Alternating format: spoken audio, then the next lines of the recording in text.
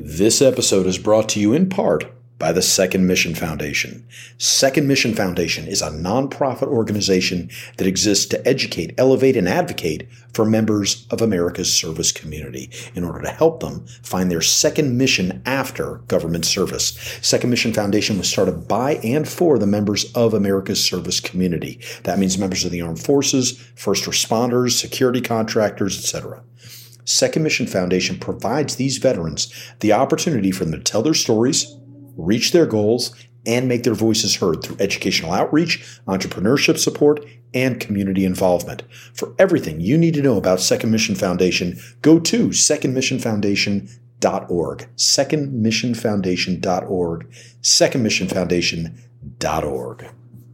Profiles in Havoc is a Havoc Journal podcast. The Havoc Journal seeks to serve as the voice of the veteran community through a focus on current affairs and articles of interest to the public in general and the veteran community in particular. Havoc Journal strives to offer timely, current, and informative content. When you go to Havoc Journal, you will read the most articulate, opinionated, thoughtful, and provocative veteran writers writing about the nation, the world, politics, national security, culture, fitness, movies, the list goes on and on and on. Havoc Journal is always expanding, always striving to improve the reader's experience. Check it out at havocjournal.com. That's Havoc with a K, journal.com, havocjournal.com.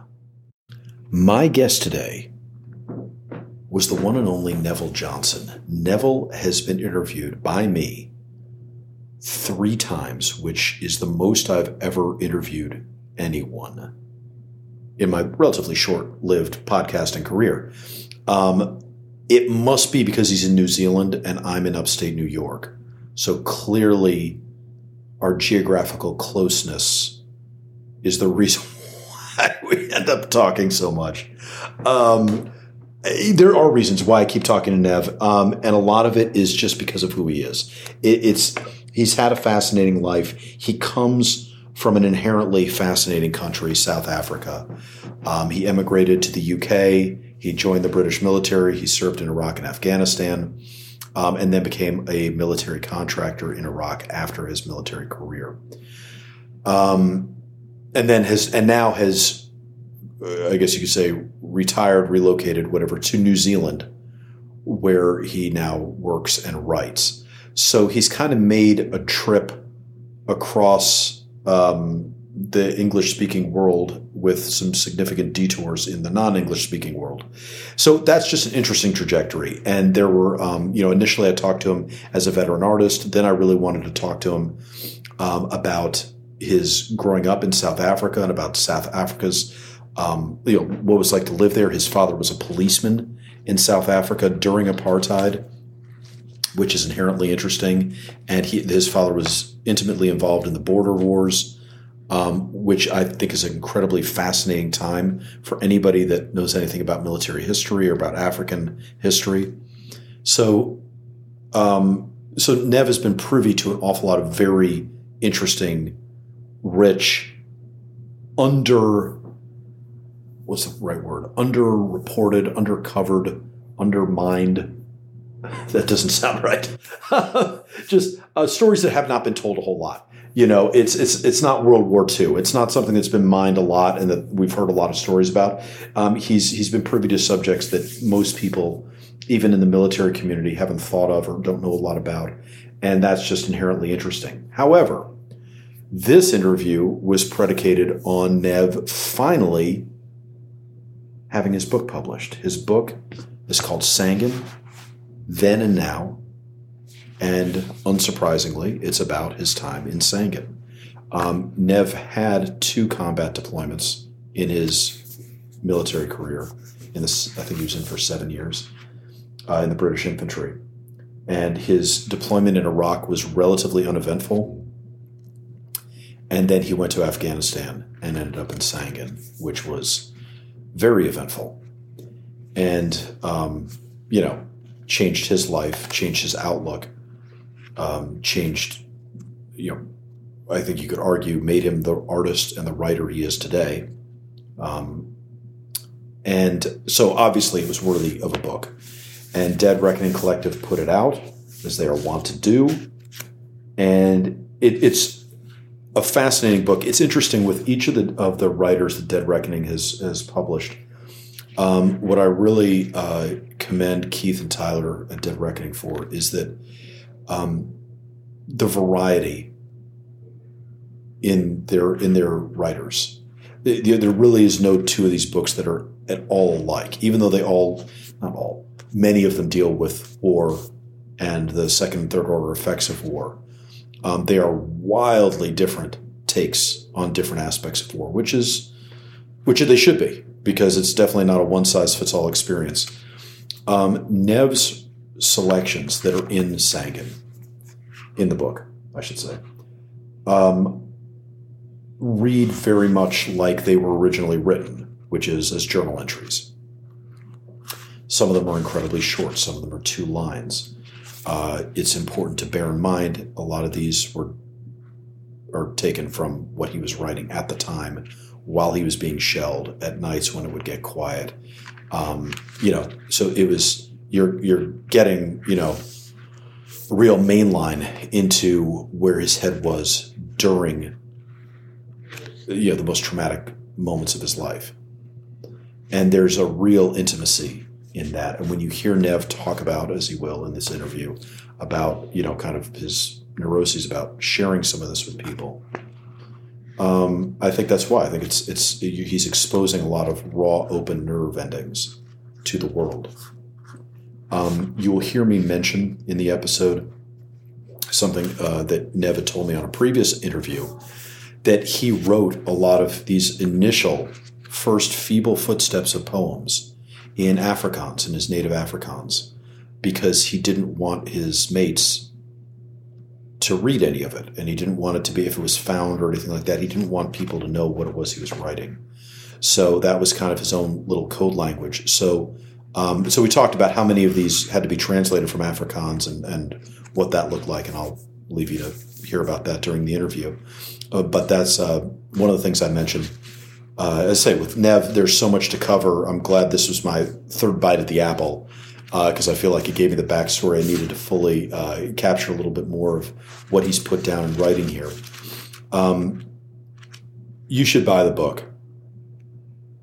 If you haven't bought it already, you should buy it. It's a great addition to your library. It is some of the most pure writing I think you can get about not just a combat deployment, but combat itself. And I'm hedging my words right now because I don't want to reveal too much of what we talk about in the interview. So maybe I'll just leave it there. But buy the book. You'll be happy you did. Whether or not you've been in a combat zone, whether or not you've been in combat, it's a very worthwhile addition to your library. It is something that I think gives people that have not been in combat an eye, a feel, a sense of what that's like. And those that have been, I think it will bring echoes of familiarity and relatability. And certainly the book goes on past, as the title says, it's Sangin then and now.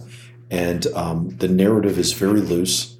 There is a chronology that Nev put in the book, but it's very loose, but it does take you out of Sangin and back home. And you get to see kind of how Nev is starting to process the war by the end of the book. As with, a lot of these poets that we talk to, I'm excited to see what they do next. Because I feel like this needed to come out of Nev. He needed to clear the carbon out of the barrel. And that's this. That's Sangin.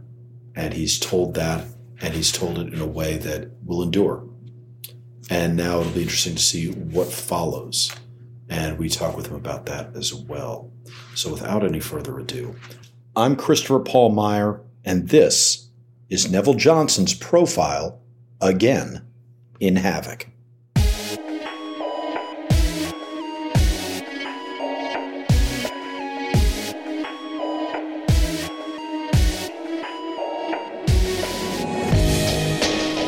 Good to see you, Nev. Good to be back. Man, I feel like we're in a good rhythm. We're on like the once a year schedule. You're actually on. I think I've interviewed more than anybody else at this point. What do you think about Really? that? It must be because we're so close geographically. We are. It feels like I'm right in the next room, in the same time zone. Seriously, that's got to be what it is. It's that upstate New York, New Zealand connection that you just can't. There's no way we weren't going to exploit that, dude. This is exciting, man. How does it feel to have the book out now? Unreal. It Really? feels unreal, surreal. It's almost like a dream come true. Within a nightmare, in a dream, it's unreal. The fact that it was something that was just written on a piece of paper, thoughts and memories, and now it's in a bloody book, and it's out there. It's off my shoulders. It's released. It's gone. It's out there for the world now. It doesn't belong to me anymore. It's gone. Is it off your shoulders? Do you think you'll write about this again? Is there more to say about Sangin and about Afghanistan and about your service? I think that there's always something more to be said. I think that there's always more to offload, whether it's going to be in the form of poetry, a novel, a memoir. I'm not sure.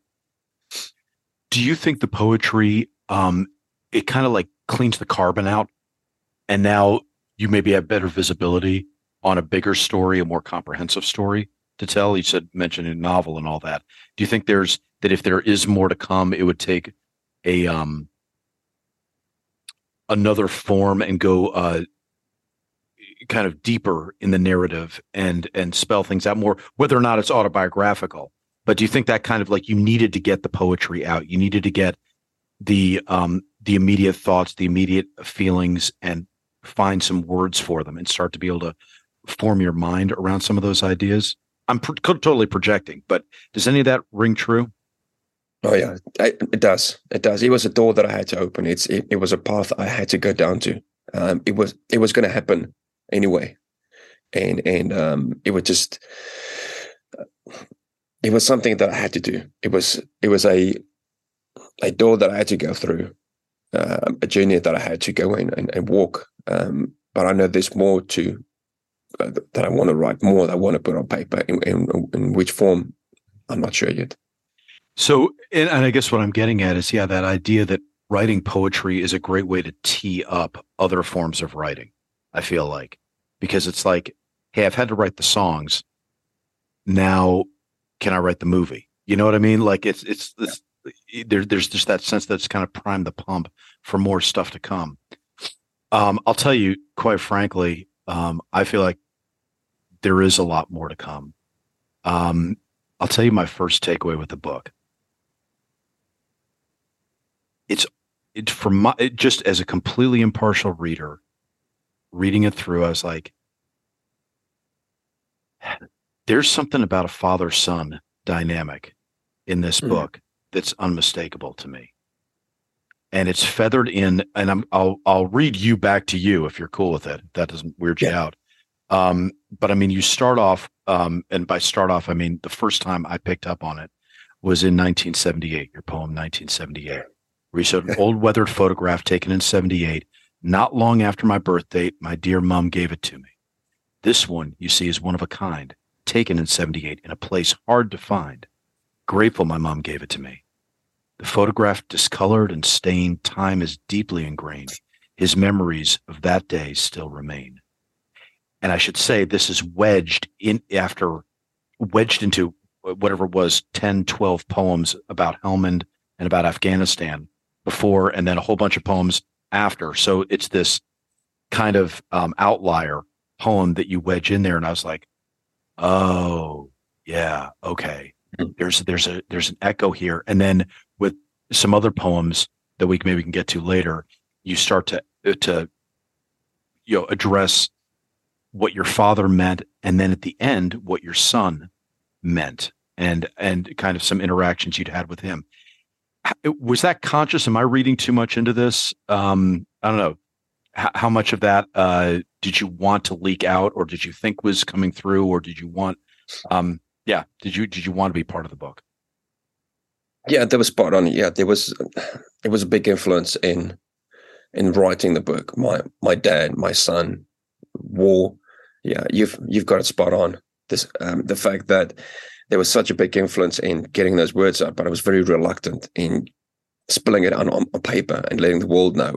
But it was something that I had to do. It was bound to happen. There wasn't anywhere that I could keep it bottled up because it was just doing too much damage.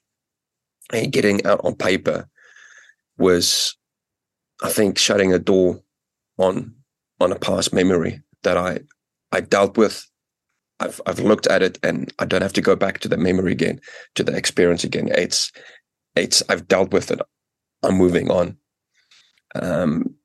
and dealing with it. There was closure, and but that particular one is basically to do with the influence that my dad had on me, and the reasons for joining, and the fact that I dealt with certain memories from the past. We've talked before when you've been on, when we, my fascination with South Africa and with the years your dad was a policeman, but you talk here in your poem, My Road. I'm going to read it back to you again because I think it's going to say what I want to say better than I will. The road I wanted to walk as a child, the path I dreamt of exploring since 1978, the road I longed for, the road not traveled, the road that my love and passion called for, the road I stumbled on as a child that made me a man, the road that lost me, the road that found me, the road I followed to war, the road I explored alone, that I left my footprints on, the road that broke me, healed me, scarred my soul, the road that gave me courage, hope, and love, the road I followed you on. To me, that almost is the most powerful theme of the book, because I feel like that almost ties so much together. There's so much, in a sense, you're destined for war. You were going to search one out. Do you think? Yeah, totally. I knew that's what I wanted as a child, looking up to my dad when he went to the border war, the South African border war, when he went and disappeared. And I knew there was a duty that I had to go in and follow. It was a sense of purpose. I knew it was going to happen, and when and how I wasn't sure, but it was something that I was ready. It was a path I was ready to walk down and explore. I know when we talked before, I was curious about how much you talked to your dad about your experiences since, and if there was that sense of two warriors now kind of being able to have some degree of understanding, some degree of shared experience. Has that happened? Not quite, no. You would thought so, but I think there's more of a mutual understanding now. The fact that we can sit there and we know, but it's not what I thought it would be. It's many years ago, I wanted answers. I wanted the conversations, and I was kind of like forcing it. But nowadays, it's different. It's a mutual respect for each other. The fact that it wasn't just my dad; it was my mom as well, and the family members that served. That's been in uniform, but it's somewhat different nowadays because, not many veterans would actually sit down and talk about the experiences. And for me, writing this book, that was my way of expressing memories, expressing experiences. The fact that it was my experience, my perception of war, of going to saying it, the before, during, and after. So that's my way of dealing with what I went through, the relationship I had with my dad back then, things I longed for, things I wanted. So that was my way of just getting it on paper, dealing with things. Has he read the book? No. Some of the poems he's seen. Same with my mom. They've seen some of it, but they haven't actually read the whole book, no. Would you want him to? Or does it matter? That's a good question. Part of me would say no. And no, another part would definitely say, yes, read it. I want you to see this. I want my mom to see this. I want my sister to see this. But then again, it's off my shoulders now, so to speak. So everyone will read it and will have their own idea of the words, and they'll have a picture in their mind of what it looks like, what they think it is. Have you had conversations with your son about this, or does this book do a lot of talking for you, or will it do a lot of talking for you in the future? If he I hope it does. I hope it tells a big story. I haven't spoken with him because he's just too young. Okay. My daughter knows. She's proud of me. She herself is a big reader. She likes reading books. And writing short stories. She's still very young, and she kind of understands and she knows more. But when that day comes and he's a bit older, then I can sit down with him and explain to him the journey. But hopefully this book can then tell that story, can tell my story, can explain it to them. And then because that desire is still there to write more, that desire is still there to explain more and put more on paper. But I hope it explains somewhat. It tells a little bit. When I'm long gone, it's there for them to read. It's there that they can start. Maybe it will explain something, that I couldn't. Your poem in which you mention Aiden is, I think a lot of veterans that are dads can relate to it. I'm going to read it just because I like reading your poetry out loud. But the poem is called Aiden. I remember that it hurt you more. I remember that you needed me more than before. I failed you in a time of need. I failed you as a father. You deserve better, not a stranger. My son, be better. My son, be more.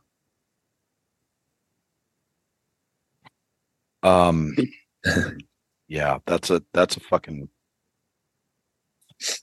good one. I think there's a lot of people can relate to that. Obviously you wrote this with an eye of him reading it at some point in the future, right? Yes. It was a time where he needed me, not the person that was dealing with issues, not the person that was drinking or swearing. He just wanted his dad to take him to the park, to help him with his homework. But that person just couldn't at the time. That person, I think it was lost, dealing with issues from the past. It just couldn't, just wasn't there. There was just a shell. And it broke me. It still do, to this day, that I just couldn't. For whatever reason, I just couldn't. And then writing this book, I think, helped a lot. Like I think I mentioned quite a few times before, it helped when I thought nothing else could.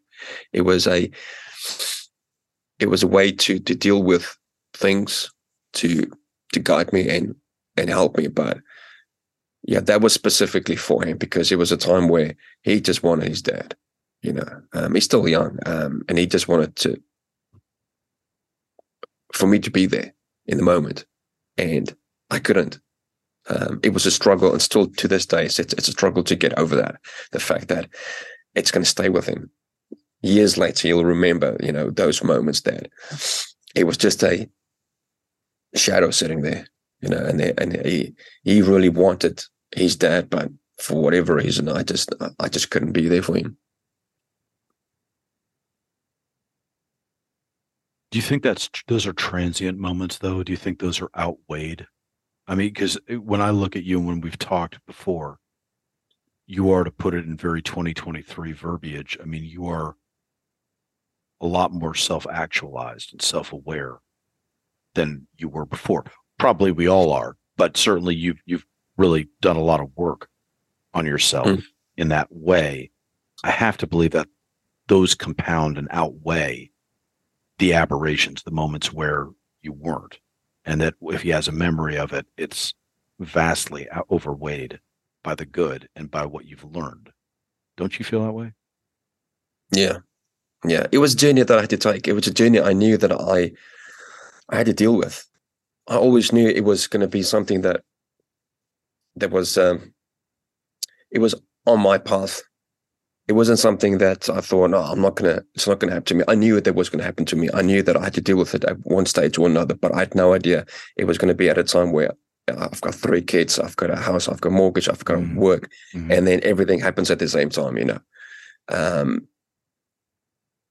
It was a big struggle, still is. But I knew that I had to deal with it, and it was just unfortunate. It was at a time where everything happened at once. I'm going somewhere with this, and I hope I remember enough to get there. But I mean, I feel like every dad, no matter whether they were a veteran or not, is going to have their stresses. Life is going to interrupt. There's going to be times they're harsher with their children than they wanted to be. I wonder, and I'm putting it out to you to see what you think, but I wonder if the experiences you went through with whatever problems that they caused and whatever second and third order effects they had on your son in interactions you had with them, I wonder if that is, I'm trying to think of a better word than better, but if that's better, healthier, nobler than someone who hadn't walked down a warrior path, someone who hadn't made those choices, who hadn't, because for better or for worse, you were dealing with shadows of your own father and the memories and the echoes of the past, and you chased down a dream and you got your answer, good, bad, or ugly, you got your answers. And I feel like even when we deal with the nightmares of it, there's something more fulfilling even in dealing with that trauma than to never have walked it and to have avoided it or shirked or made other choices. And I guess I'm making an opinion out of here more than a question, but I don't know, disagree or agree. I mean, how does that strike you? Because I feel like regardless, stipulating that any father is going to have moments that he's going to rub his son the wrong way or do something a little too harsh. Your harshness came from you climbed a mountain and you did it. And many people don't. And I think there's something inherently noble in that. And yes, it doesn't come with no cost and it doesn't come with no, bad juju associated with it. But of all the bad jujus to get, at least you climbed that mountain. And there's something I think fulfilling and something a son can look up to. That's my personal take. But I mean, I'm not trying to put words in your mouth. Does that strike you as accurate or do you see it differently? Yeah, it was a journey I chose at the time. Like I said, I wanted to follow my dad's footsteps. I really wanted to be there with him, next to him. He was the one I looked up to. My mom was another person I looked up to.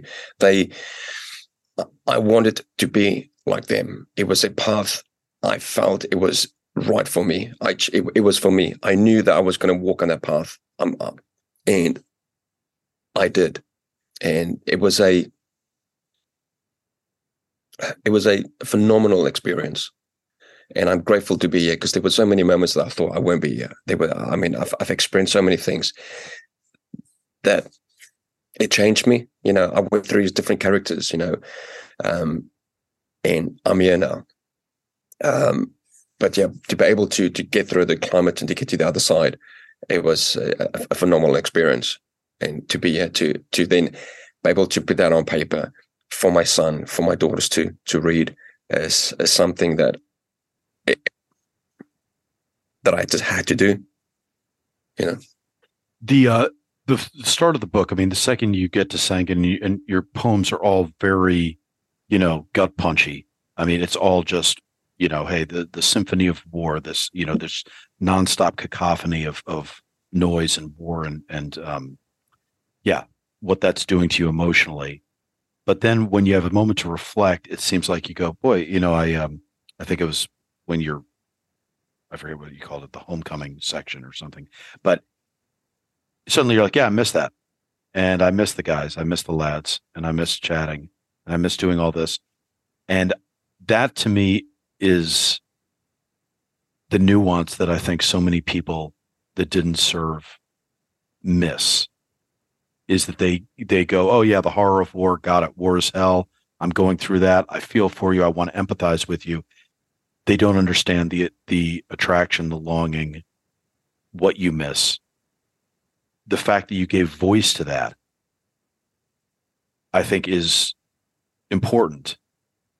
And I guess where I was trying to go with that, with talking about your son and all, is that I think of all the angers and of all the frustrations that a father can bring home with him at the end of every day, I think there's a different kind of frustration and a lesser frustration maybe when the father has pushed himself to his limits and survived and come back. And then, yes, there's trauma, there's things to work through and all that. But I feel like that's less than if you hadn't walked the path in the first place. Does that kind of make sense? Or do you agree? Yeah, totally. I mean, yeah, it's a total different experience. I mean, I would never wish for him to go, if he wants to go and join, it would be his choice. But I just wish that he won't experience war. It was a path. Yeah, totally. Let's talk about that for a sec. Because certainly, well, let me just ask, why? It sounds stupid to ask, but why don't you want him to experience war? And I say that because I know I'm talking to somebody who kind of had war in his, in his aperture from an early age because of your father. So as someone who kind of sought out war for yourself, what about it do you not want him to experience? Why would you want him to miss that experience? It's the sheer horror of war, the reality of it, the fact that you can't respawn. It's not a game. It's not something that you go and play and you can select a new player. It's the reality is the sheer horror, the fear that you feel, the fact that you're always alert, always that fear pumping through the system. It's hard to explain. The fact there's always death is always lurking around the corner. Mm-hmm. Death is always knocking at your door, raining down in the form of mortar rounds, bullets, sniper rounds, RPG rounds. It's always there. The constant fear pumping through the veins, always alert. That will always stay with me. It's the constant alertness, the constant fear pumping and keeping you awake. The adrenaline is always pumping, it's a horrible feeling.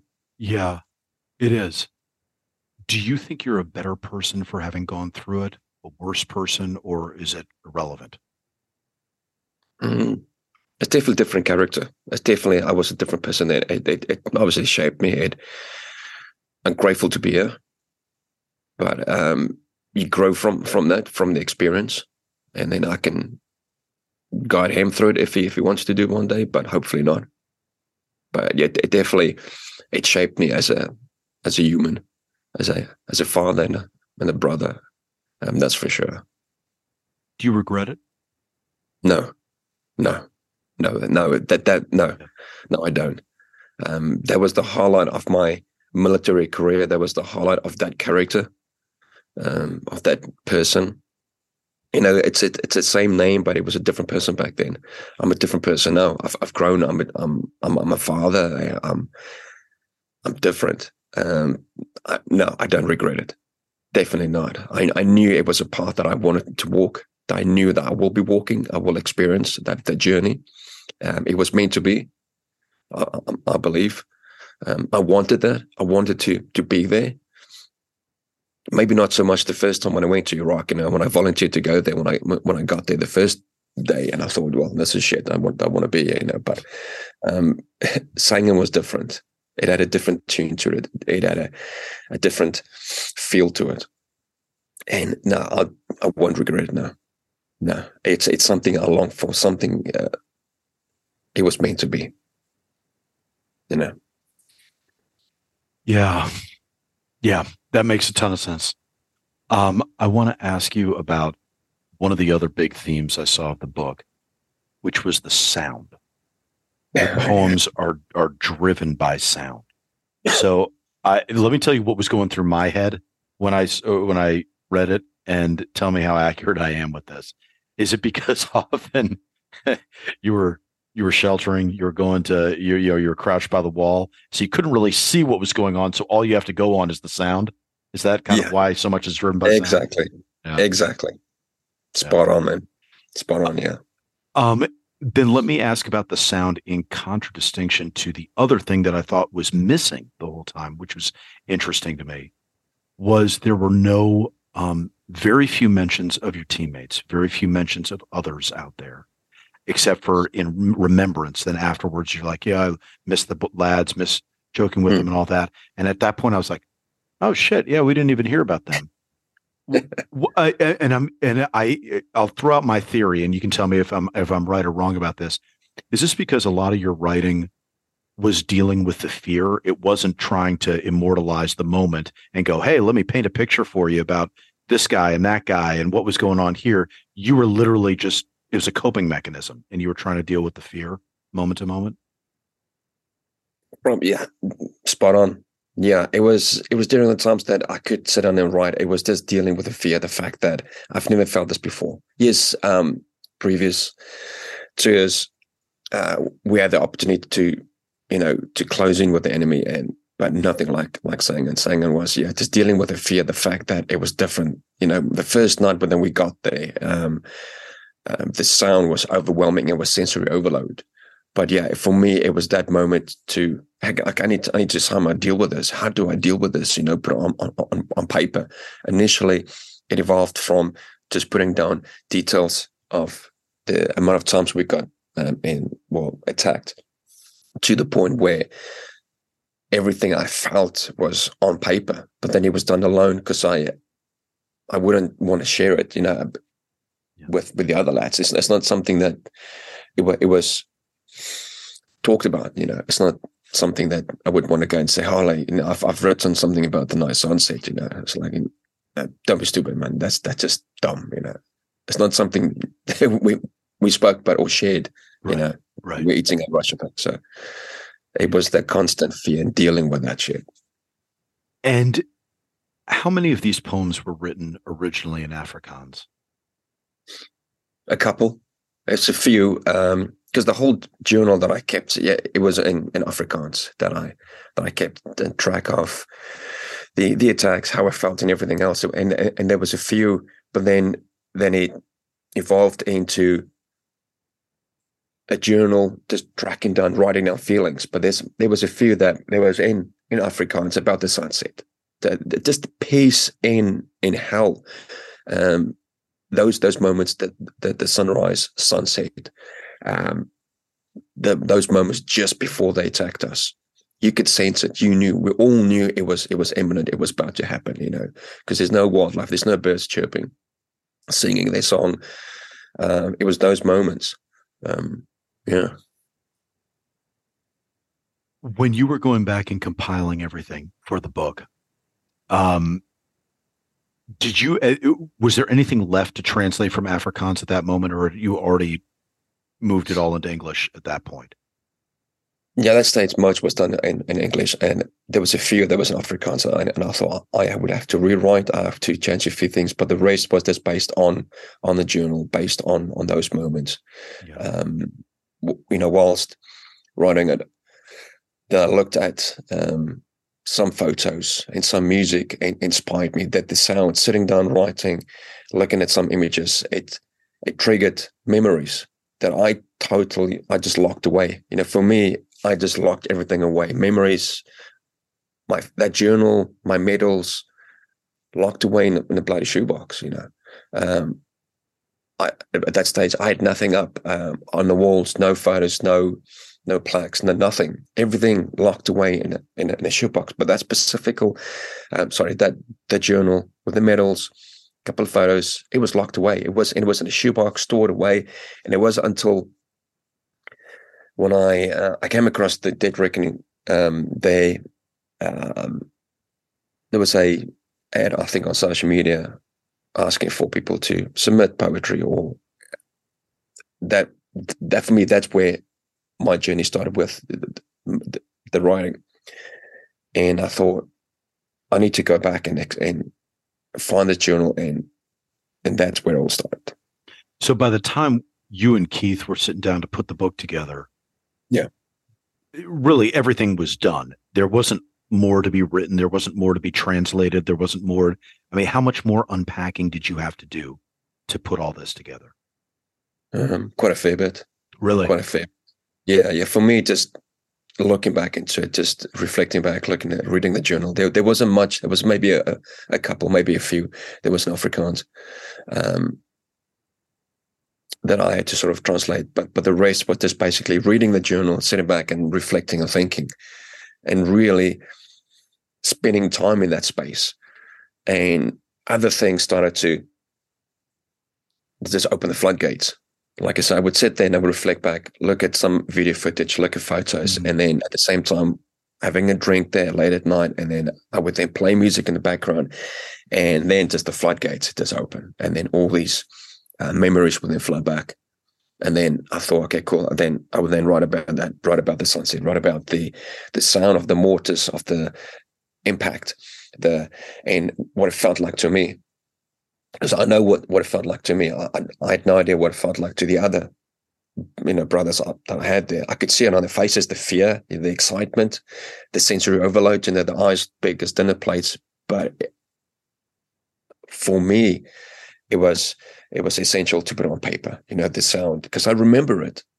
I can sit here and close my eyes, and it takes me back. And when I talk about it, when I write about it, but when I don't, then I choose to not talk about it. I choose to just put it in a shoebox and just lock it away. So there wasn't much to unpack here. So how many new poems did you write once you and Keith said, okay, hey, you're going to do this, you're going to do the book. We're going to bring, you obviously had a whole bunch of poems already written. How many new ones did you write that went into the book? There's a few. Okay. There was a few. Yeah. At that stage, when I submitted the manuscript, that was it. Because it took me a while to actually get it on paper. It wasn't just 1 week or couple of days where I could sit back. I would then sit at a session, put it on paper, and then I would have to take a step back, because for me it was just too much. I would have to take a step back, close the laptop, and then move on. And then at the same time, I would have to take off that cap, put on the other cap that says Dad, take that one off, put on the one cap that says work, and focus on that. It was just too much at that stage. It was also that stage where then my son would come over to me, and then he wanted his dad. But then I was so lost in this work, lost in my thoughts, memories of shit that happened in 2007, that it broke me. But yeah, at that stage, there was enough for the manuscript. But then once Keith and I started working through it, then he would then pick up on things that needed to change, maybe titles, maybe stanzas, picked up on a few poems that wasn't really suitable, that didn't really go with the flow and with the theme of the book. Because at that stage, I had a stack of poems that I just sort of chucked in, and a few that we believe was good elsewhere and not for the book. Now, sitting back, so I want to talk a lot about how you view the book and how you view your experiences now that the book is out there. So obviously, as you said, there's more to write about Sangin, maybe in some other form, and obviously the war never leaves you.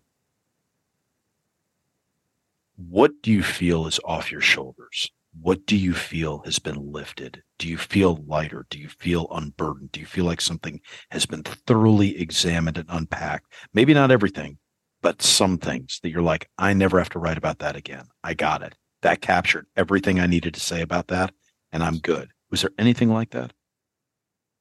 Yeah, I would say the lid's been taken off. There's still loads to unpack, but for me personally, the lid's open. It's off.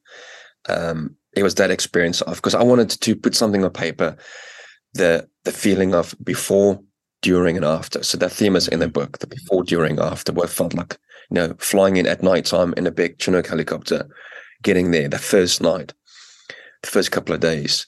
And then after a while, during that time, the sound, sensory overload, the feeling, and then after the homecoming.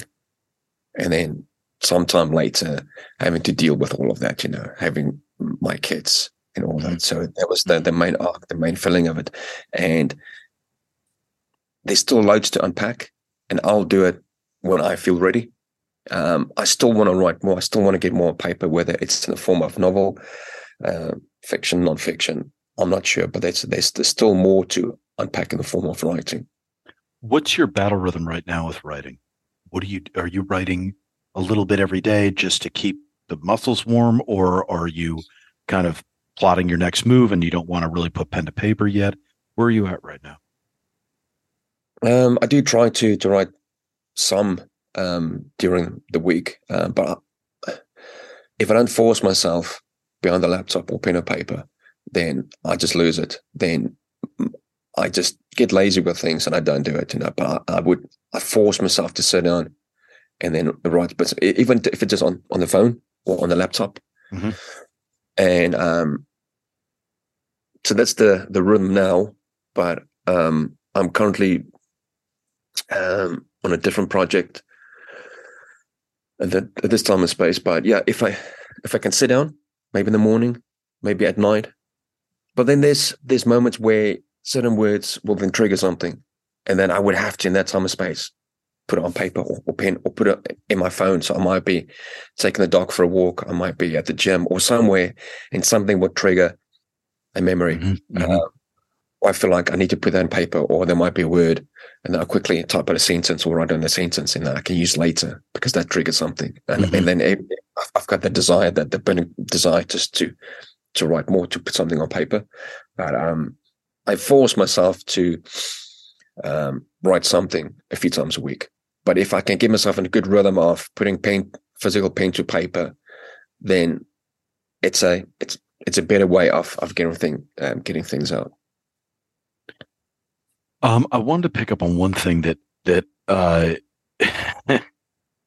don't know, just to me, it was funny in the context of reading the book, because I was like, there seem to be moments where you're really capturing something. And there's other times where it looks like, oh, this was more of a planned poem where you're trying to fit a rhyme scheme in or what have you. How conscious were you of rhyme scheme, of format and all that when you were originally writing a lot of these? Was that something that was on the forefront of your mind? I mean, obviously, when you were first writing a lot of these, you didn't know anything about poetry. Was that even a consideration? Or was it, or are these all things that had to happen after the fact? It wasn't planned. A few, I would say, I tried to force myself to have a structure, with a few stanzas, but then I felt, I didn't feel natural, It felt good by just sitting there and reflecting back and playing music, having a drink, and then it would just flow out, and I would go freestyle. I would just put words, thoughts, feelings, put it on paper. And then there were other times where I tried, okay, let's delve back in how it's done. And then I would look at, okay, cool, let's change this stanza, let's make it rhyme. So I tried with that, but I felt more comfortable with just putting those thoughts on paper. Let the words do the talking. Yep. That I felt better with. But then I thought I'll try with making rhyme, with changing some of the stanzas and the lines itself. But I just felt more comfortable with just putting the words on the paper and just how I felt. Let's just talk about the book and the reception it's gotten and what you want for the book. I mean, obviously, it's a book that I think a lot of veterans are going to relate to. Who do you want to read the book? That's a good question, man. Definitely veterans, people that basically anyone. It's for anyone. I would love for my son to one day read the book. For my daughters when they're old enough, and they've got those questions, they want to know more, because my daughters at this stage, they know that obviously I'd surf, but they've got no idea, man. They're just too young to explain things. So this is for them when I'm not here anymore, and they can read through us and they can see my words on here, and they can read it, and it will then tell a story. about their dad years ago, So it's for them, and it's for anyone that want to know more about singing, know more about what the veterans went through. There's definitely a sense that this is, though, I think, for you. That's the sense that kept coming to me. It's for you. It's for your family. It seemed like it was such a personal piece. And the thought that kept coming to me was, what a privilege. You think about so many people that fought in wars going back to fucking Samaria, and like nobody has, any record of it. And the fact that so few veterans have ever been able to tell their stories. And to me, I was like I was happy for you reading this, because I was going, fuck, he's capturing exactly where he's at in a way that no one ever has to guess. And he's put the words down. He's taken the time to sort it out. And the people around him will know him through this book, regardless of what you ever say or don't say to them. That's a fucking great privilege, I feel like. And I feel like you did them a huge favor by doing that. And I think it's a perfect example of why veterans shouldn't just go down with their memories.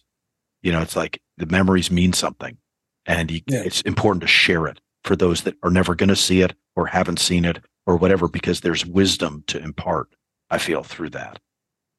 Do you feel like this is it's a interesting way of putting this. Let me throw that back to you. Do you feel like this is a wise book? Do you feel like there's wisdom that's imparted in this book? Is there a little Kipling in here? I hope so. Yeah. I don't know. I don't know. It's for my kids. It's for me. It's something that I had to do. It was a path that in the beginning, I thought, no, I don't want to go down that path, because once it's done, once it's out there, it's out there. It was the confidence levels dropped when I started to put pen to paper. For me, it was just, this mountain's just too big to climb. There's just too much to unpack. I'm just too afraid to unpack. How the fuck do I deal with it? What do I do? I was in the beginning, very reluctant to unpack it, to put pen to paper and deal with it. I was very happy just to put it back into the box and stick in my lane, stay in my comfort zone. But deep down, my gut instinct, said, I can unpack it, deal with it, write it, put pen to paper, sit there and do it for you. But initially, I refused. The first email that I wanted to submit to Dedrick and Collective for the anthology, it was for the second anthology of Poet Warriors. I had the 3 poems good to go. The email was all set up, and I didn't click submit until a week later, because I just couldn't. I thought, no, it's not me. I don't want to deal with it, because I don't want it out there.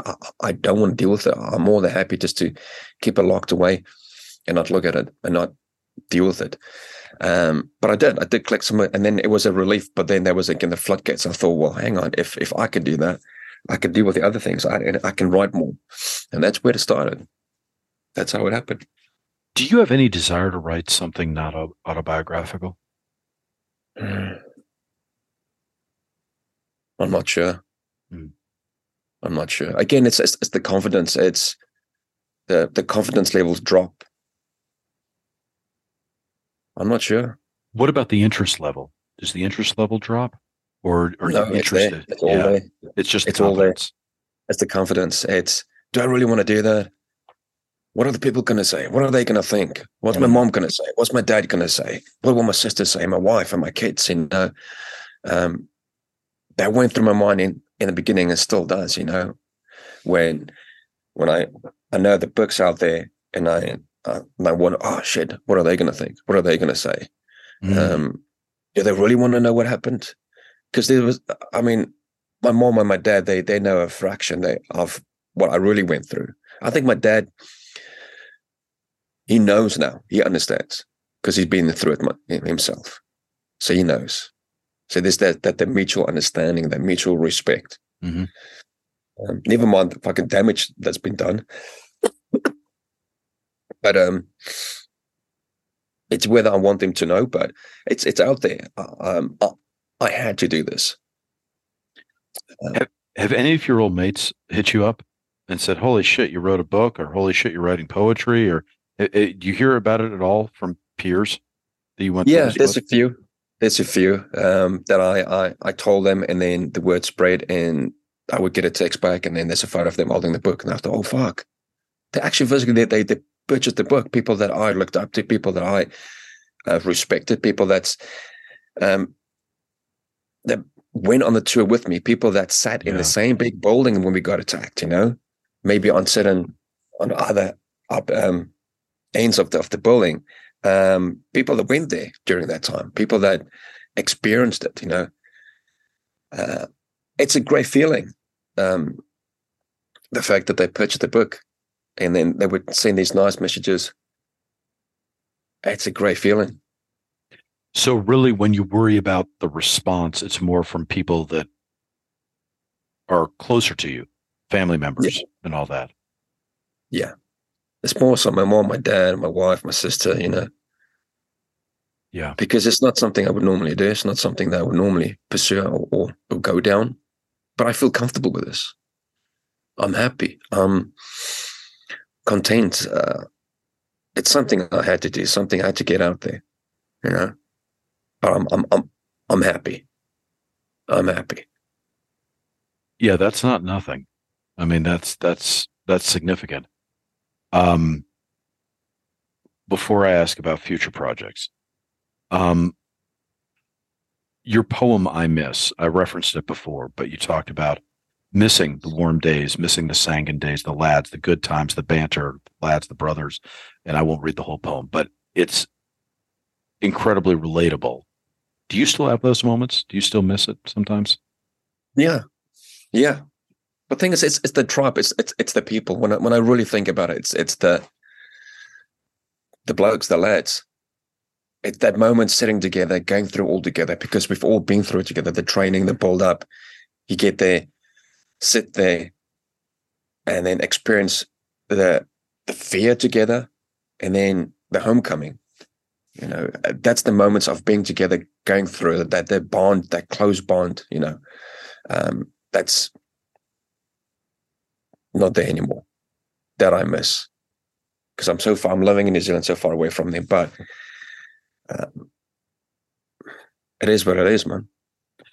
Now, I mean, one thing that we've talked about in the past on the show, and we haven't mentioned today, was obviously, after Sanguine, it wasn't like you completely left the war zones. I mean, you went back and you worked for, what was it, 7 years as a contractor? How many years did you do as a contractor? No, it was 7 years in the army, about 2.5, maybe 3 years as a contractor. Okay, yeah. Okay, 2.5, 3 years.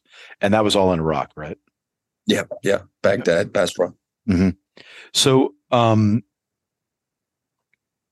was there do you find that any of that inspires you or compels any need to keep writing? That's like, hey, this is Sanguine, cool. But there was also other stuff, and not all of it was action-packed. But there's other stuff, other experiences, other colors, other nuances that could be captured. Does any of that turn you on, or not so much? Not so much. It was more so the Sanguine. It was more so the military days. Mm-hmm. Those tours of going to Northern Ireland, going to Iraq, and then Afghan. The moments after, not so much. And it was great being there, working there. It was phenomenal, but the impact wasn't so great. It wasn't a huge impact on the fact that I need to put pen to paper. For me, it was just pure business. It was out there doing a job, achieving the objective, and then moving on. But it was more so Sanguine. And it's hard to explain. I don't know why, but it was more so Sanguine that had that profound impact on us. Well, it's your most kinetic experience, right? Yeah, it was. It was full on. I mean, the first, was it 19 or 20 days were just purely defending the compound, It was full on. And that's it was in the quiet moments that I could sit down and put pen to paper, fill in the journal, started with, I'm the caliber and that we got attacked with, and then it evolved into something else, and I'm so grateful I actually kept a journal then. Yeah. I want to circle back to something we talked about before. What would you be like if you had never gone in the army? Yeah. A quiet, shy introvert. Hmm. I don't know. Probably not probably a person that won't achieve much. I don't know. A very quiet person, a person that would just stick to his lane, stick to his comfort zone, not achieve much. Would you have been happy? Oh, heck, I'm not happy now, am I? Well, that's what I'm getting at. Because and here's my ulterior motive in asking that is I do feel like a lot of the times, sometimes in the veteran community, but especially outside the veteran community, there's a temptation to go, you poor guys, what you went through, blah, blah, blah, blah. And that's all true. But also, if you make it through it, there is also a strength, a resilience, and a purpose that sometimes you get that otherwise you wouldn't get. And sometimes, and I use this word advisedly, but the ennobling aspects of wartime service are sometimes brushed aside in lieu of the trauma narrative. Okay, well, how bad was it? And oh my God, no shit, that's what you're going through. I can't imagine, and all that. And both things can be true. It's not all of one or all of another, but I do wonder sometimes if I don't know. I mean, how do you feel? Do you feel like that there was it seems like what you're saying is that there was a sense of purpose that came with all the trauma and that came with all the bad stuff, but there is also more than a silver lining that also occurred. Yeah, it was definitely a sense of purpose. It was something that I wanted, something that I volunteered, that I wanted to follow, and I wanted to go and do. It was down to my folks that paved that path, that guided me. And I think deep down, my mom and my dad knew that I would be walking down that path. It didn't work out the way I wanted, but I got there in the end. And I forced myself. I didn't really. It was nothing to force. It was going to happen. I knew. And that's what I wanted. It was destined for me. It was a sense of purpose. It was my duty to follow that dream down that path. I just had to. I don't think we talked about this last time you were on the show. How did you feel with the withdrawal from Afghanistan? Did that hit you in any way? Oh yeah. It was a mixed emotions. All over the place. Frustration, anger, sadness, anger, helplessness.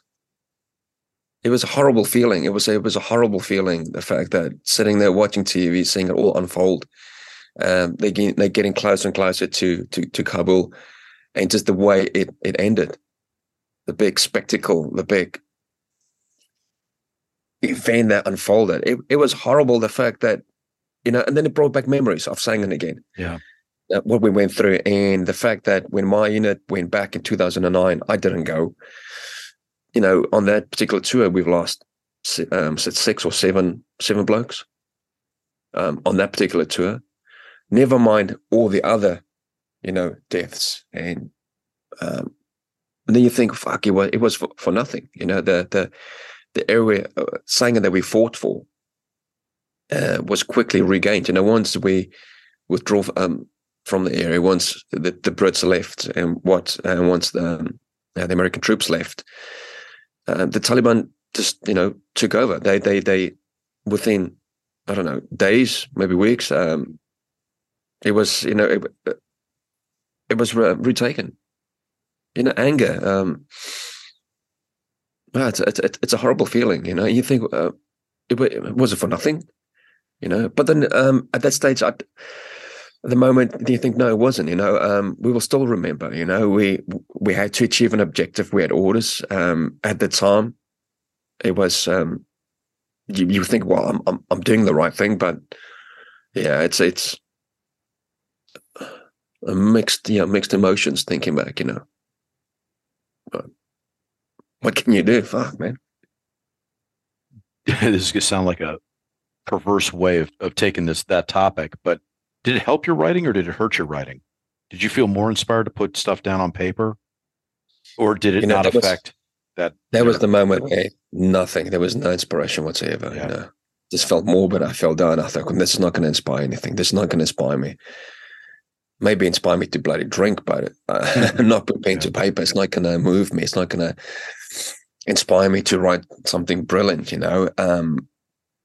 Definitely not. But what inspires me, or made me want to write more, is just thinking back to what we've been through, thinking back to that journey that I walked, reading other people's books, that would inspire me. Me thinking back to what it felt like for me wanting to put things on paper for my kids to read, or do something for me, that would inspire me. Looking back at a particular image that I took on a particular day of friends that's no longer there, that inspired me. That inspired me to put on something on paper to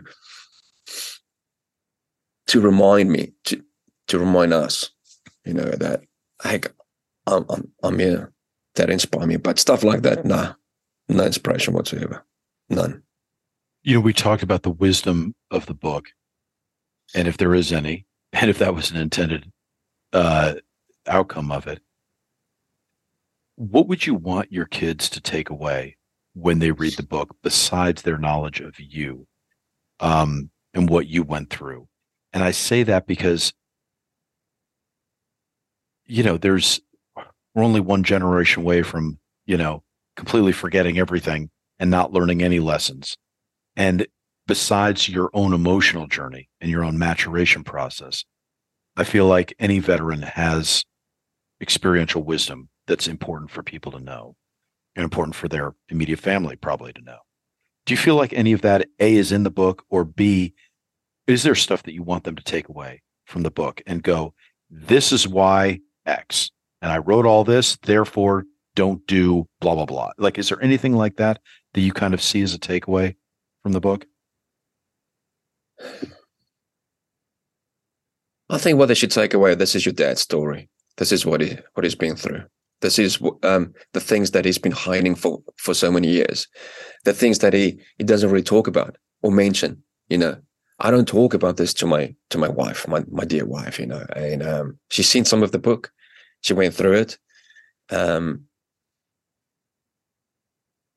was hard. For her to actually sit there with the book, holding the book, holding it in the hands, and then reading it. I thought, oh, that's my wife.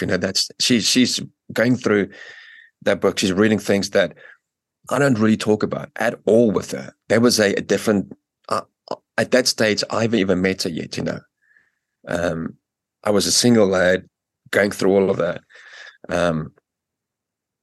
So I just want them to take away, this is your dad. It was a different character. It was a different person. Same name, maybe younger looking face, but that was him,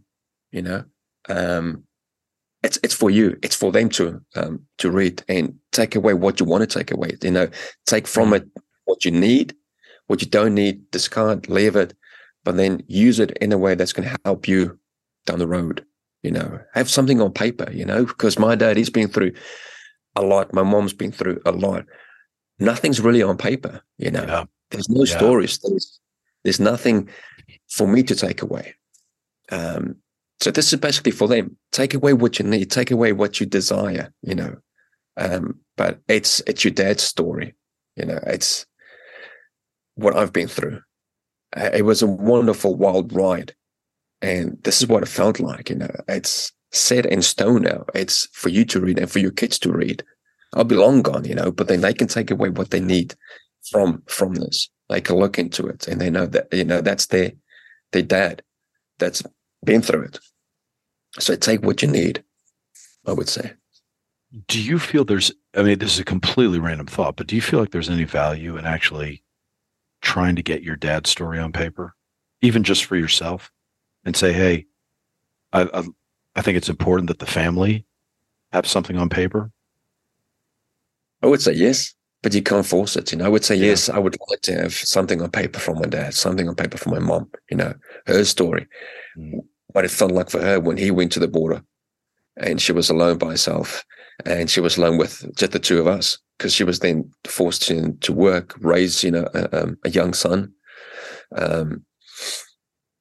Having those two stories, being on the border, no man's land, fighting on the soft white sand, and away there, having that story, and also have the story of my mum, what it felt like for her, that side of it, of the fence. I would love to, but you can't force these things. You can't Right. force something that might not happen, or people don't want on paper. But if I had the choice, I would like for something to be on paper. It would be great. But you can't force it. But I know for me, I've got my Mm-hmm. my story on paper, which is good. Yeah. This is going to be kind of a weird question, but it just strikes me, you talk, and we've talked before on the show about Ovambaland. And is that how I say it? Ovambaland? Is that the right Vambaland, pronunciation? yeah. Ovambaland. Yeah. And obviously to an American, that sounds very exotic. But even to you, it seems like there was mystery and an enigma to it and a fascination with it. Yeah. Is there any sense that, especially now that we're out of Afghanistan, you fought in Afghanistan? You fought in arguably the most fascinating country on the planet, with the most scar tissue from wars going back to, before Alexander the Great. You fought there. And that's, I mean, if you talk about exotic places to have a war, that's kind of up there. I mean, I know we did it for 20 years, so it feels like it's just kind of obvious, but is there any sense that that the exoticism of it is worth you telling your story, because not everyone will know what that's like, and not everyone will be able to appreciate the exotic nature of where you were, because it wasn't just Afghanistan. It was specifically Sangin. It was specifically a very specific part of Afghanistan. I don't know. The thought just crossed my mind, so I'm just kind of throwing out a bag of ideas to you. But is there something about you weren't fighting the Nazis in, Belgium or anything? You weren't fighting something where, hey, we can go visit there now. You fought in a place that you can't just go back and visit. You can't just fly into. Your kids might never be able to go there and take pictures and go, oh my God, this is where my dad fought. And so to be able to capture something like that is, I don't know. It seems to me there's a real attraction and necessity to capture stories when there might not be another time or place that could ever be captured. Does that kind of make sense? Yeah. I mean, if I could, I would love to go back, but I don't think that's going to happen in my lifetime. Yeah. I'd be able to capture that on paper as probably a better option. Yeah. Can you go to Ovambaland? What's that like now? Yeah, you can. Yeah. So there's many veterans that they've gone back since, and they've we've organized these tours, overland tours, because in order to get there, you need a big off-road vehicle. So I would love to, if I had the money, and I would take my dad and go with him. So you can. It's bizarre, the fact that you can do that now. You can organize these tours, overland tours, and go there and take photos. And you've got these wrecks, these APC vehicles, tanks, bunkers. You can go back and take photos. Whether I think it's a good idea to actually take him, who knows? Yeah, right. Love to. Maybe more so for me, because I've read these stories, I've seen the photos, and there's this certain magical sense about it, there's that I would like to experience, would like to go see, more so for myself, I think. I'm not sure if he wants to go back, but you can actually physically go back there and explore those areas. The fact that you can now, but then many years ago it was a bloody war zone. Yeah. It's bizarre too. It's insane. I know. Well, that's why when you see the tours of Vietnam and people go back, you're like, really? Wow, Jesus, who knew? I don't want to let you go without talking about your wife and what she meant, because you do have poems about her. Yeah, and you're very and it's one of those things that struck me.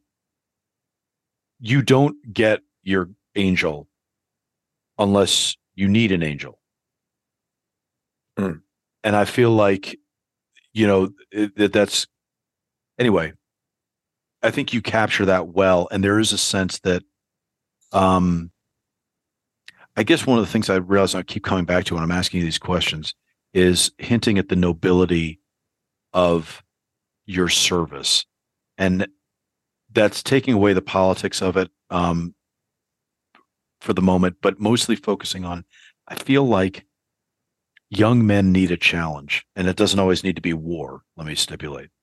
But if they are driven to that, the pain, the agony, and all that, it can lead, in fact, it might even be vital to lead a richer life.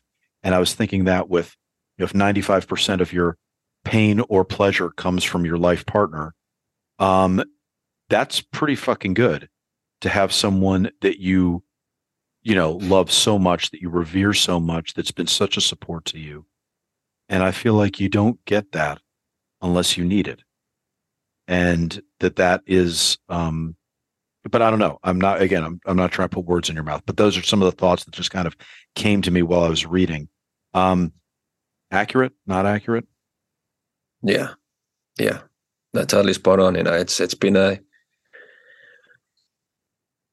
amazing experience having someone there during the time that you felt like just giving up. She was the one that I could just look at, and then I would then feel better. Just her presence in the house, would then help me and guide me. Talking to me, I would have a horrible moment or day, and then with her being there and just putting her hand on my shoulder and says, it's going to be okay. It's okay. And the way,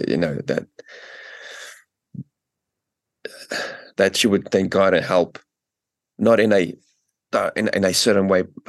How can I explain this? Her presence, just being there, being my rock, and then knowing it's going to be okay with her there. What does she do for your writing? Is she a muse in any way? Or is it just the support and knowing that she's there, and therefore you're freed up to write what you need to write? It's the support. It's knowing that she's there and knowing that I can rely on her. It's the support. Yeah.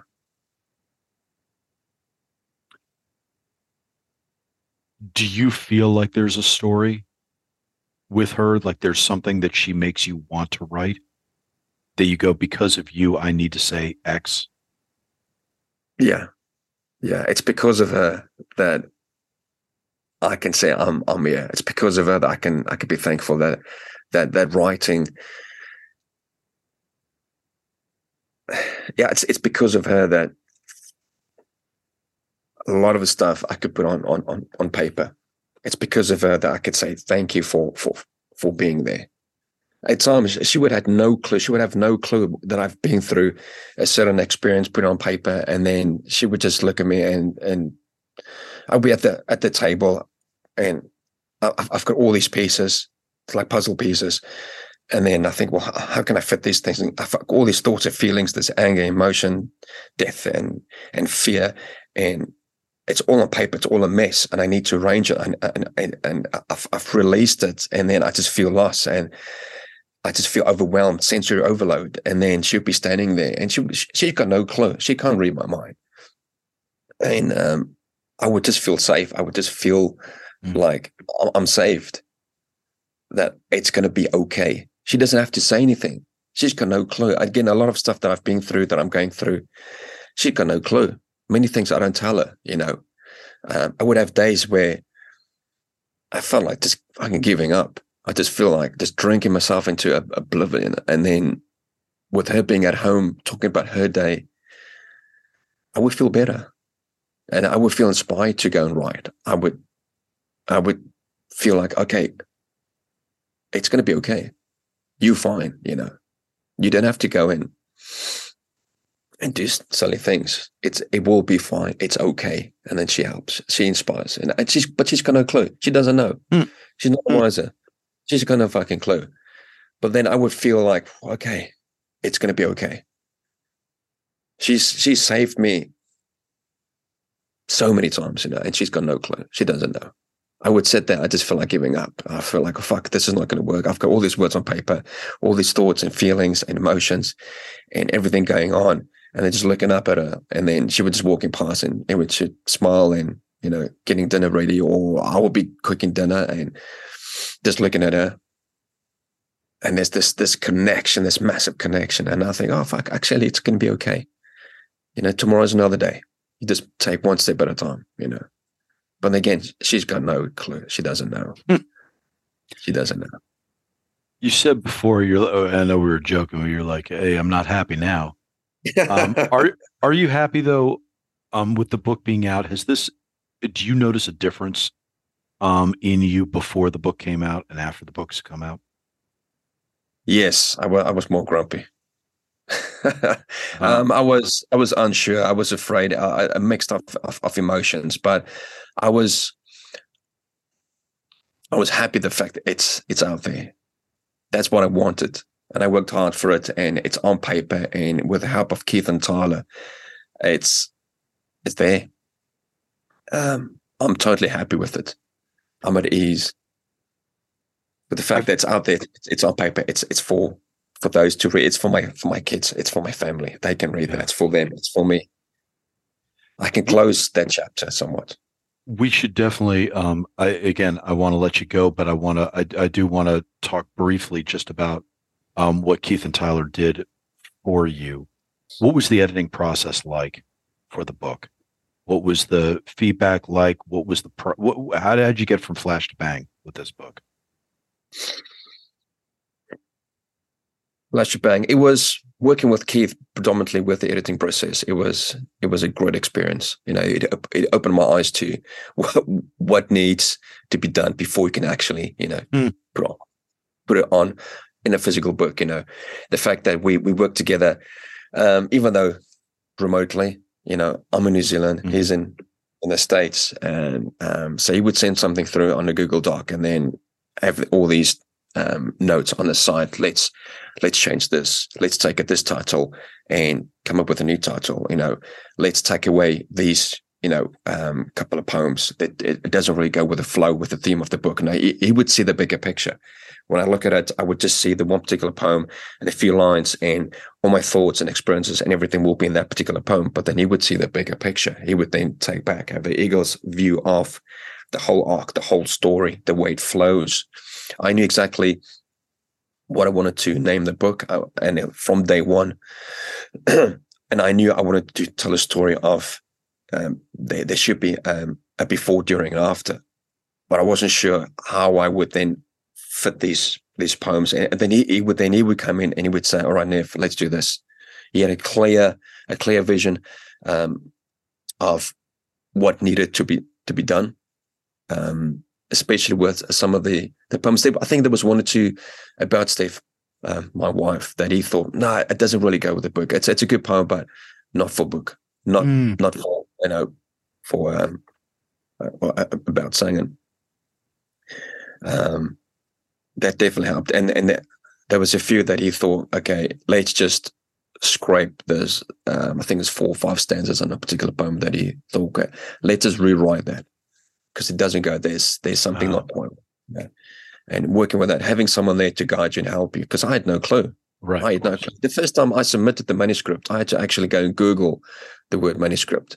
You know? What the hell does it mean? Is it a script for a playwright? Is it what the fuck is it? You know, so I had to go and Google it and find, okay, what's the best way? Because when you submit something that's a manuscript, it's got to be the whole thing, you know, and it has to fit their criteria, you know. And I thought initially, oh fuck, I'm not. It's too hard. I'll just put that in the too hard basket for a while and just leave it, you know. Yeah, yeah. But I didn't, and then I had the whole thing there, and then again, it took me a while just to click something. Just that click, just, you know, send. It took me a while. It was there sitting in my inbox for a while. I thought, no, I can't do that. But then they've seen something in me that I refuse to see in myself, you know. They've seen something, because they won't just take on any person. They won't take on any man and his dog and say, we'll accept your manuscript. They knew, they know exactly what they want, what's going to fit, what's going to flow. And when I received the actual letter from them, it was an actual letter. I thought, I'm going to frame that, Pastor. I'm going to frame the letter, write down my bookcase. I'm going to frame it. That they've accepted that, you know. And okay, now I've got to bring my A game. I've got to work hard for this. And with having Keith there guiding me, that was great. You know, they believed in me, and it looked so easy for him, you know. And he would call me out the blue. Okay, cool. Let's change this. Let's do this. And I had an idea of putting images in, but then as the project evolved into something else where it was. We had images, but it was then utilized more like a chapter break, like a page break, you know, which I thought was great. And the fact that Tyler came up with that, you know, and he helped with the front, you know, with the front cover and the rear design. And it's a great design. Yeah, that's beautiful. I like it. Yeah, very also beautiful. Yeah. With the front one, with the image itself. I'm not sure if you can see when you look at your copy. That image I took.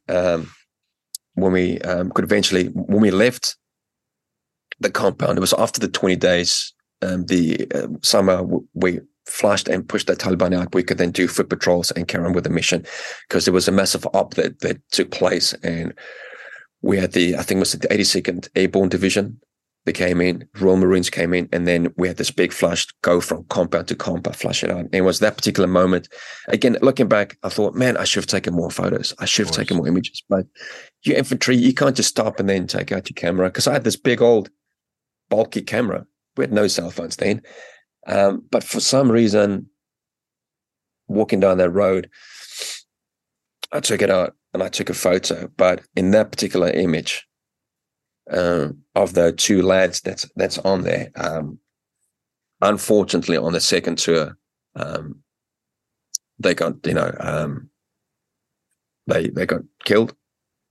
So for me, it means a lot. Personally, it means a lot, that image there of two people that I've known very well, especially one of them is Susu. We used to play rugby together, and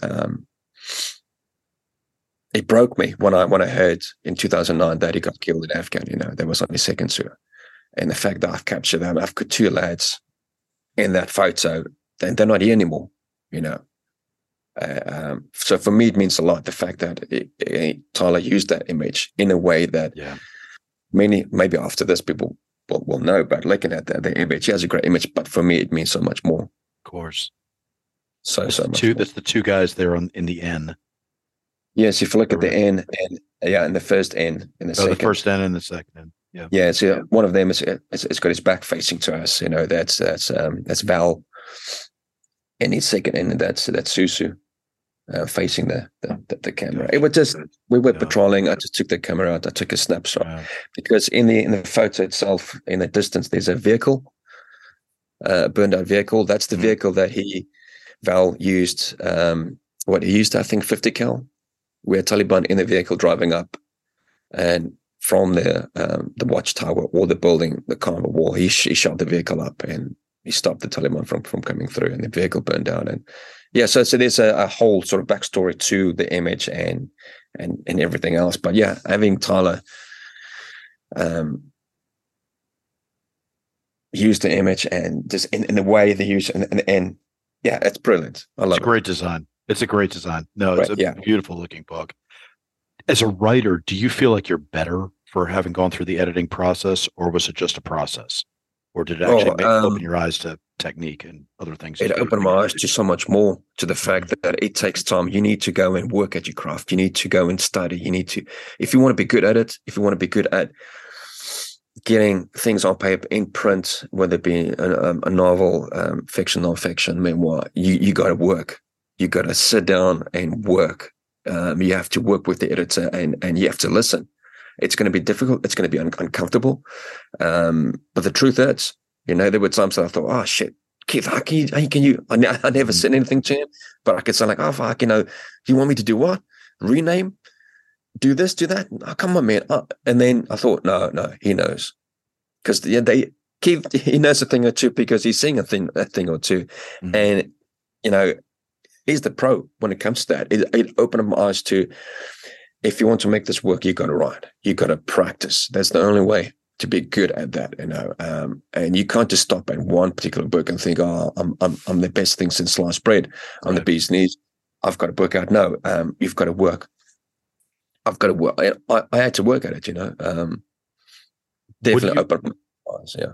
Sorry, what do you feel you need to work on now? What thing are you like, hey, I got to sharpen that up. I'd like to get better at that. Fucking everything, man. Just got to practice. Got to look into everything.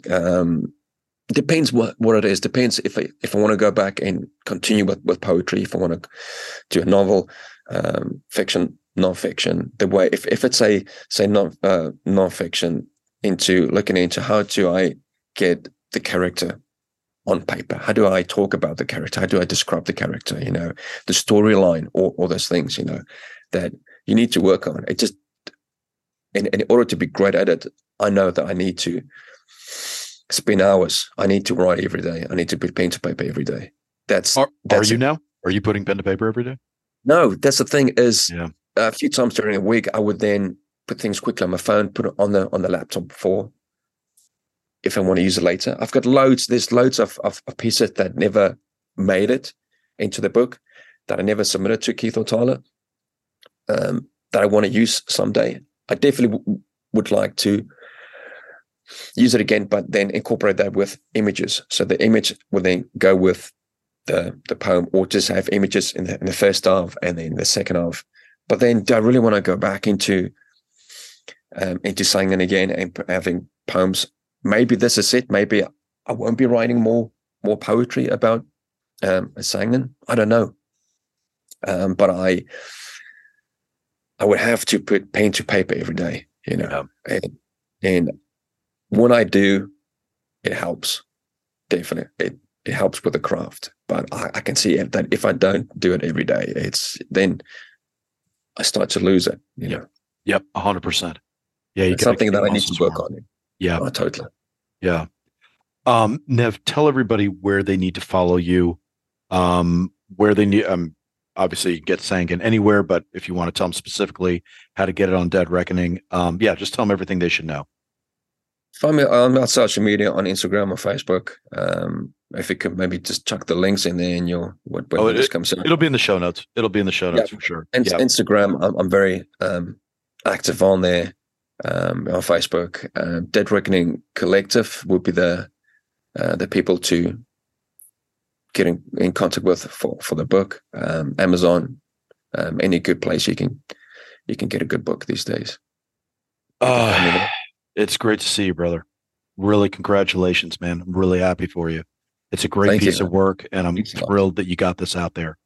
And now I want to see what else is coming down the pike.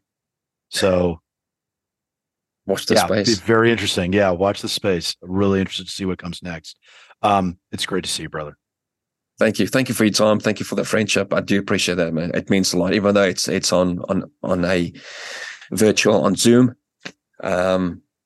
I do appreciate that tremendously. So thank you for your time. Thank you for reaching out. Thank you for giving me this space to discuss and talk and open up. That was Neville Johnson's profile in Havoc. Always great to talk to Nev. I always feel like it's a treat because he is so far away and he's talking to me from, forget about the same time zone. We're not even on the same day on the calendar when we talk. And so to be able to get him to adjust his sleep patterns or mess with his pattern of life in order to take the call and do an interview is always a treat. And such an interesting guy. I will make one comment that I probably should tell Nev to his face. I can't remember if I have in one way or another. When I'm talking to him, and obviously we're looking at each other on Zoom. We don't do video for this podcast because it's all we can do just to get the audio out right. But at some point we probably will. But it is interesting when I talk to Nev and to the best I can tell, being that we're on Zoom, I always feel that he's holding back. I always feel like there's still that reticence. He's still holding on to things. He still wants to be close hold on some information, some stories, some depth, which is understandable. We all have that. And I think especially when there's, when you're really having to do forensics on your own thoughts, your own actions, your own history, there's always going to be that natural reticence and caution. I look forward to when those shields come down, and they don't need to come down, for my money, autobiographically. It doesn't really matter to me what Nev will ever say or what he and I talk about as much, but I look forward to when they come down artistically. And as I say, I look forward to his next work and seeing what more can be mined, because I very much get the sense with him that we are just starting to break through the topsoil, and I'm really interested to see what's going to happen as things unspool and he unpacks more and more and more. And in some ways, I almost hope he does it fictionally, because I feel like that could free him up to tell more. And it's not really that important whether or not we as an audience know what he's thinking or what he experienced, but it is important for us to imbibe the experiential wisdom, the experiences that he had. And we don't need to know which parts are real and which parts are fictional. And I think fiction could be a great tool for that. So I'm interested to see where he goes from here. But such an interesting dude with such an interesting life, and it is not over by a long shot. So buy Sangan if you haven't already. Sangan Then and Now, published by Dead Reckoning Collective. Okay, on that note, let me shift into shameless plug mode. A lot going on at Veterans Repertory Theater. We have announced our parlor season, so if you're in the greater Cornwall, New York area anytime between April 1st and December 10th, 11th, 9th, I can't remember, stop by. On a Saturday night, our parlor shows are up. We have 7 phenomenal shows that we will be doing this year. Each show goes for about 4 consecutive Saturdays, so basically a month of Saturdays for each show, and that's our staged readings. We have a really cool thing coming up that I can't talk about yet, so I'm going to hold on that. But the biggest thing I want to offer to you all is if you're in the greater Washington, D.C. area on or about April 13th, do yourself a favor, come see Savage Wonderground 3 Strangers, our latest Savage Wonderground show that we have put together, again, at Old Town Alexandria's beautiful Principal Gallery right on King Street. It's a gorgeous space. It's an inspirational space. It actually has some depth and resonance for our performers as well. Our performers for this one, again, local DC, Virginia-based veteran artists. We have Chris Battles, the artist in residence of the United States Marine Corps, which is fucking huge. I'm so excited that Chris is going to be a part of this. He's been on the show before, so if you don't remember, go back and listen to the Chris Battles interview. It's a really interesting interview. Of course, Charles McCaffrey, who was on last week, will be there, a Navy veteran, storyteller, and a major pillar of the 3 Strangers show. Our managing producer, Dex, of course, will have a large role in this as a former Marine MP, and Logan Vath, Navy veteran and a phenomenally talented singer-songwriter. And let me tell you, I do not go for singer-songwriters. I'm not like a big John Mayer what's that fucking guy? Mraz. Mraz. What the fuck is his name? Steve Mraz? John Mraz? God damn, I'm going to kick myself after. Anyway, that guy, I'm not, like, I don't dig that stuff. I don't dig the singer-songwriter, like, cooing into a microphone stuff. That's not really the music that gets to me very often. But fucking Logan's EP that I listened to, Lost on Leaving, fuck. Incredible songs, like, just phenomenal. And Logan's the one traveling the furthest distance, coming up from the Chesapeake, Norfolk area. And I'm super excited. We wanted to get him for the festival last year. I'm super excited he's able to come up and do Wonderground. So 4 phenomenal artists telling a narrative about 3 strangers, a thief, a warrior, and a lover. And that will be played out in the many rooms of the Principal Gallery in Old Town Alexandria on April 13th. Do yourself a favor, come see it. Tickets are $20. We split the proceeds with our veteran artists. It's really going to be a fun night. We have a grazing table. We have some drinks for you. It's a very short show. It's just 1 hour, but it's, we pack a lot into it, and it's really cool. Moving, a little comedy, a little drama, a little trauma, a lot of feeling, and, just a very cool narrative that I think is going to, I just can't wait for you all to see it. So get your tickets. Now you can get them most easily by just going to savagewonder.com. That's savagewonder.com, savagewonder.com. When you go there, you'll see the big red button saying buy tickets to Savage Wonderground 3 Strangers. Click on that. It takes you right through it. Super easy. We deeply appreciate it. We'd love to see you all there. It's a small space, so we're not putting out that many tickets. So it's a great, relatively cheap and easy date night. But just a very, very cool night with some really, really talented veteran artists. And we had such a great time last time we were in DC. We would love to have another great night there with you all. So very much looking forward to that. April 13th, get your tickets at savagewonder.com. For everything else going on, go to vetrep.org, vetrep.org, vetrep.org, and you can hear about all the lines of effort we have going on. But obviously for our Savage Wonder events, we like to just make it easy and have you go to savagewonder.com, where the entire site is dedicated to our work with veterans in artistic media besides theater. Okay, I guess I always have more stuff to plug, but without plugging it for the time being and letting you all go at that, I need to thank our producer, Mike Neal, as always, for putting this episode out.